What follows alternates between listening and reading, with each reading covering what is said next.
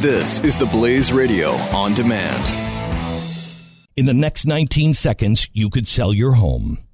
Okay, it's not going to sell your home, but you're going to take a big step toward getting it sold. Go to realestateagentsitrust.com and find an agent selected by my team, a professional who shares your values and speaks the truth. Sell your home fast and for the most money. Get moving at realestateagentsitrust.com. Glenn Beck. The Blaze Radio Network. I sent an article that I found from AP yesterday. According to a new CNN poll, Ted Cruz, his popularity among Republicans sharply dipped after the convention. His overall popularity, however, stayed exactly the same as before. Now, wait a minute. Listen to this. His percentage of the GOP, his support went from 66% of Republicans to 33%. So how could he cut it in half and yet remain popular? Because independents, his support through independents has grown just as much as he lost GOP. So his base has gotten wider and stronger. Isn't that exactly what many Republicans will either forget about this or forgive him for it once Trump loses in the biggest landslide in history? If he does. If he does. All right, now we don't know. We don't know, but you're right. If that happens, a lot of people are going to be saying they align with Cruz that are not saying it right now. Yep. Right? History likes a winner. And a lot of people who are never Cruz now or never Trump now, if Donald Trump wins, that before he does anything, will be willing to give him a Nobel Peace Prize and say, I was never Trump. People like a winner. And we'll see what happens. But we have some audio that is really stunning coming up in just a minute from the convention and the media. Coming up in a minute. Right now we have Eric Erickson on the phone with us. Eric Erickson, you probably know him from the Resurgent.com and RedState.com. He is putting together Red State Gathering, which is happening in Colorado August 12th through the 14th. I'll be the keynote speaker on the night of the 12th. And you can get tickets and the schedule of events and everybody who's going to be there at redstategathering.com. Welcome to the program, Eric. How are you, sir? I'm good. How are you? I'm good. Always good to have you on. We have found out who the people really are who believe in the Constitution and believe in principles and who's just been... There aren't a lot of us. Yeah, there's not a lot of us. You wrote an interesting article last week where it kind of sounded like you were saying, okay, I'm done. I've said my piece about Donald Trump. I've said my piece about the GOP, and I'm done with it.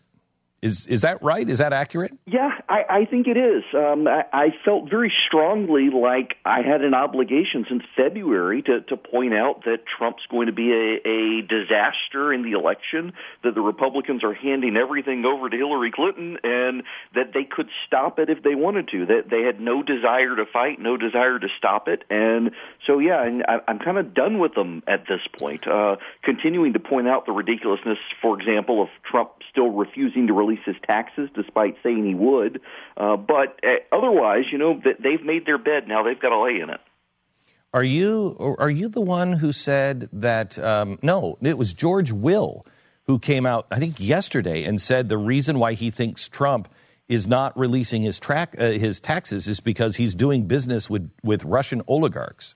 Did you see that? That would not surprise me. My personal theory is that it's going to turn out that Trump doesn't have nearly the amount of money he says he does, and people are going to start questioning where he's getting the money from to personally fund his campaign, which, I mean, if you start looking into that, it causes him all sorts of problems, because is he using his corporation as his piggy bank? Well, if so, the people suing his corporation can sue him personally instead.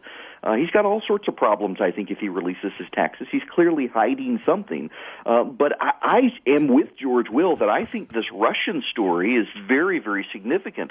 The fact that he came out yesterday and said that he has no investments in Russia at all, zero, well, that's not the question. That's not true. What do the Russians have invested in him?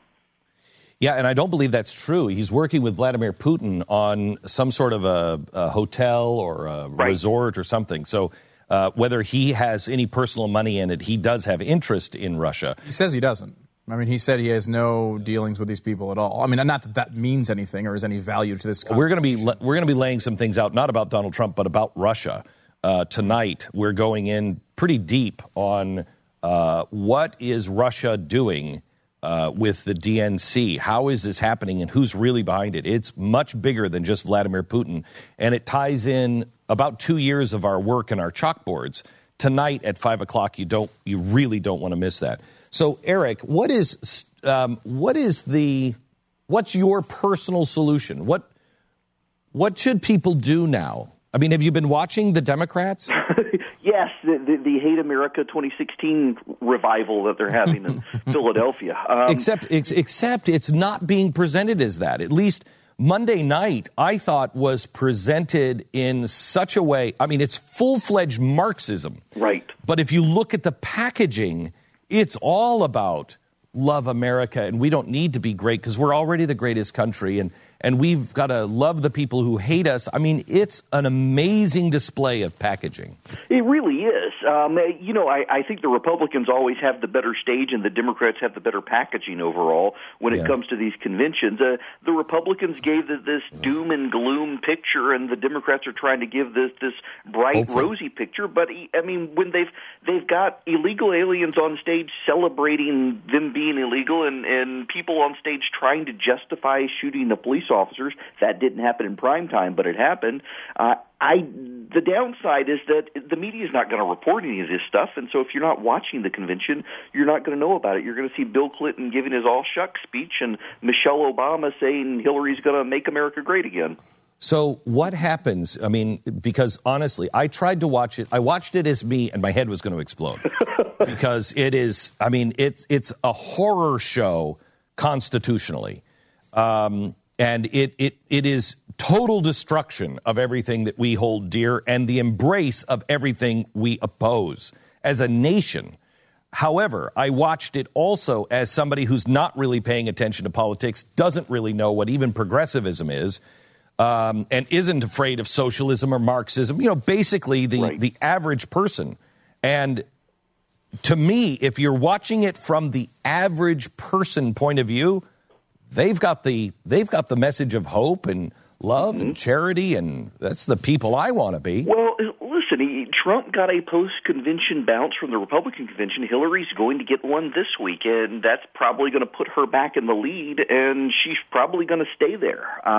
He's going to have to be super negative on her, and now she can use against him the taxes. What's he hiding there to raise suspicions? Either way, I think it ends badly for Americans this year. I've decided I'm writing in Peyton Manning just because I want to vote for someone I actually like and think is a good moral person, and neither major party has decided to put up someone who fits that bill. Have you seen Gary Johnson's new ad? I have not. It's a really, really effective ad. Although I don't know what the libertarians are doing. Why is it everyone is reaching out to the Marxist and no one is reaching out to the disenfranchised constitutionalist? I've had this long-term theory that the libertarians are like the dog that really doesn't want to catch the car. That they like to have a candidate and they like to ruffle feathers, but it doesn't seem to me the libertarians have ever really wanted to win. They kind of like to be the guys who stay on the outside throwing rocks.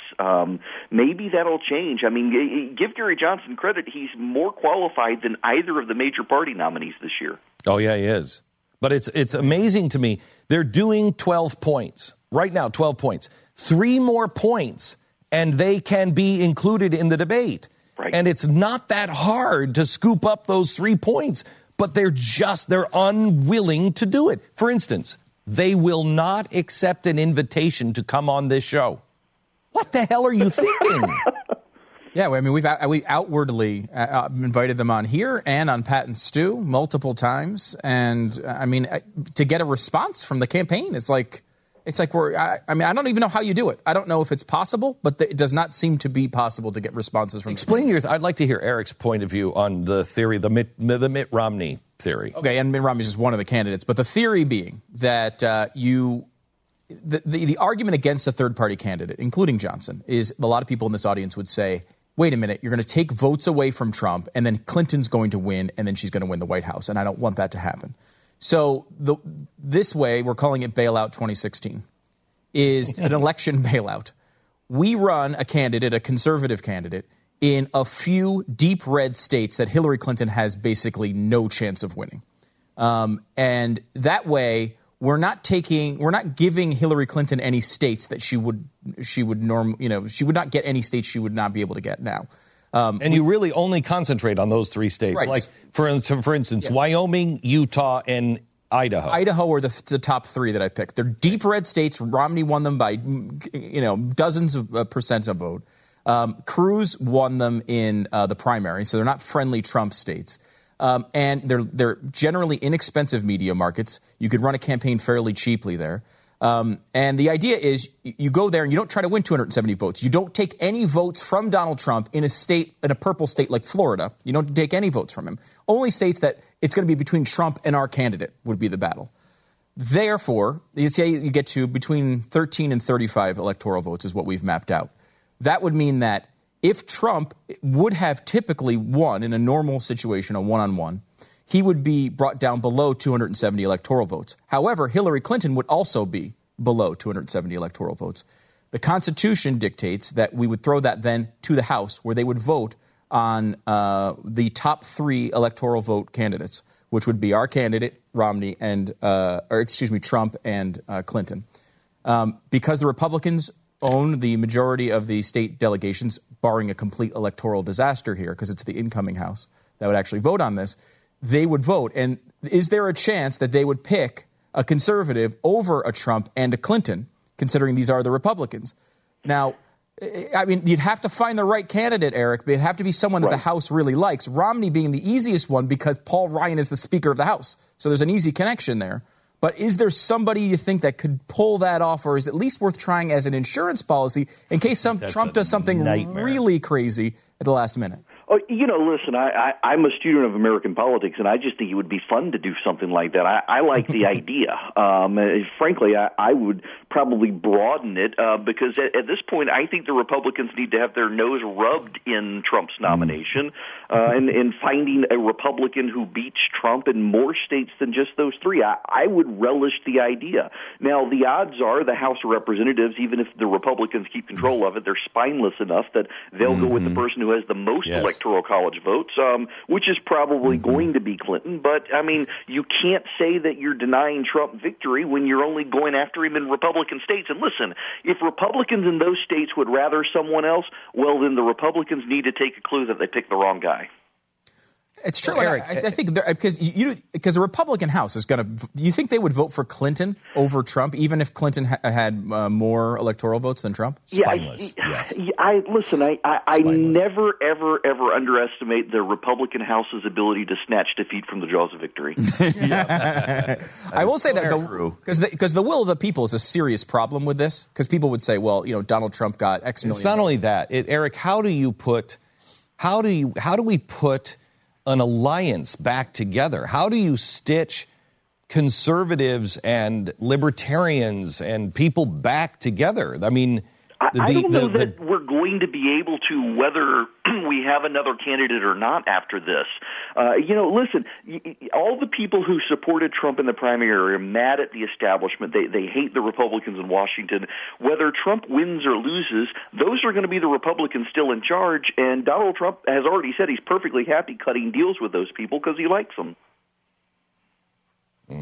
Okay, real quick, talk to me about the Red State Gathering. Who's going and what's the purpose? I know I'm going to be there. But tell people I will be there as well. So I started the Red State Gathering now, I guess, 9 years ago, and it was just a way to get online conservative activists together in person to meet face-to-face. And, I mean, our very first year, we had Ted Cruz there and Marco Rubio there and Nikki Haley there. We're going to have a lot of them back this year. In fact, this will be the first year Nikki Haley can't be there because her kids start college. But, I mean, we're going to have an all-star lineup of Republicans around the country. Republicans? Well, Republicans. I do believe we also have extended an invitation to Gary Johnson for him to be there. This will be the non-Trump faction. At last year's Red State Gathering, I uninvited Trump at the last minute after his Megyn Kelly blow-up, so we're not going to have a lot of Trump supporters there. It'll be a safe space for Republicans who don't care for him. Well, good. We need safe spaces. That's Wait a minute. good. So you offered to Johnson, and he's not even answering that invitation? Listen to that. That's right. I saw an email chain yesterday that they were trying to reach out to him and hadn't heard from him. That's What the hell is this guy doing? He's got 13% of the vote, and no one can get him to respond. He doesn't actually want to win. Greg Abbott, Carly Fiorina, Ben Sass, Ken Cuccinelli. I will be there. It's a 3-day gathering. Make sure you find out about it. RedStateGathering.com. Come. It is August 12th through the 14th. These are the people that stick together because we'll be the leader of the conservative movement, the next chapter as we move on. Eric, thank you very much. Eric Erickson from theresurgent.com and redstate.com. Glenn Beck. The Blaze Radio Network. I am a big fan of disruptive ideas, and this year, Casper Mattresses is on the top of my list. Hi, it's Glenn Beck, and I love sleeping on my Casper mattress. Casper is an obsessively engineered mattress at an unbelievably fair price. It combines springy latex and supportive memory foams to create an award-winning sleep service with just the right sink and just the right bounce. And better yet, it breathes so you don't wake up drenched in sweat. Time magazine named it one of the best inventions of 2015. Try Casper for 100 nights risk-free in your home. And if you don't love it, they're going to pick it up and refund everything. Imagine that, a company so confident that their product is what you want, that they'll offer a 100% refund. Made in America, with free shipping and returns to U.S. and Canada. Get $50 off of any mattress purchase by visiting Casper.com/Glenn and use the promo code Glenn. Terms and conditions do apply. Go to Casper.com/Glenn, Casper.com/Glenn.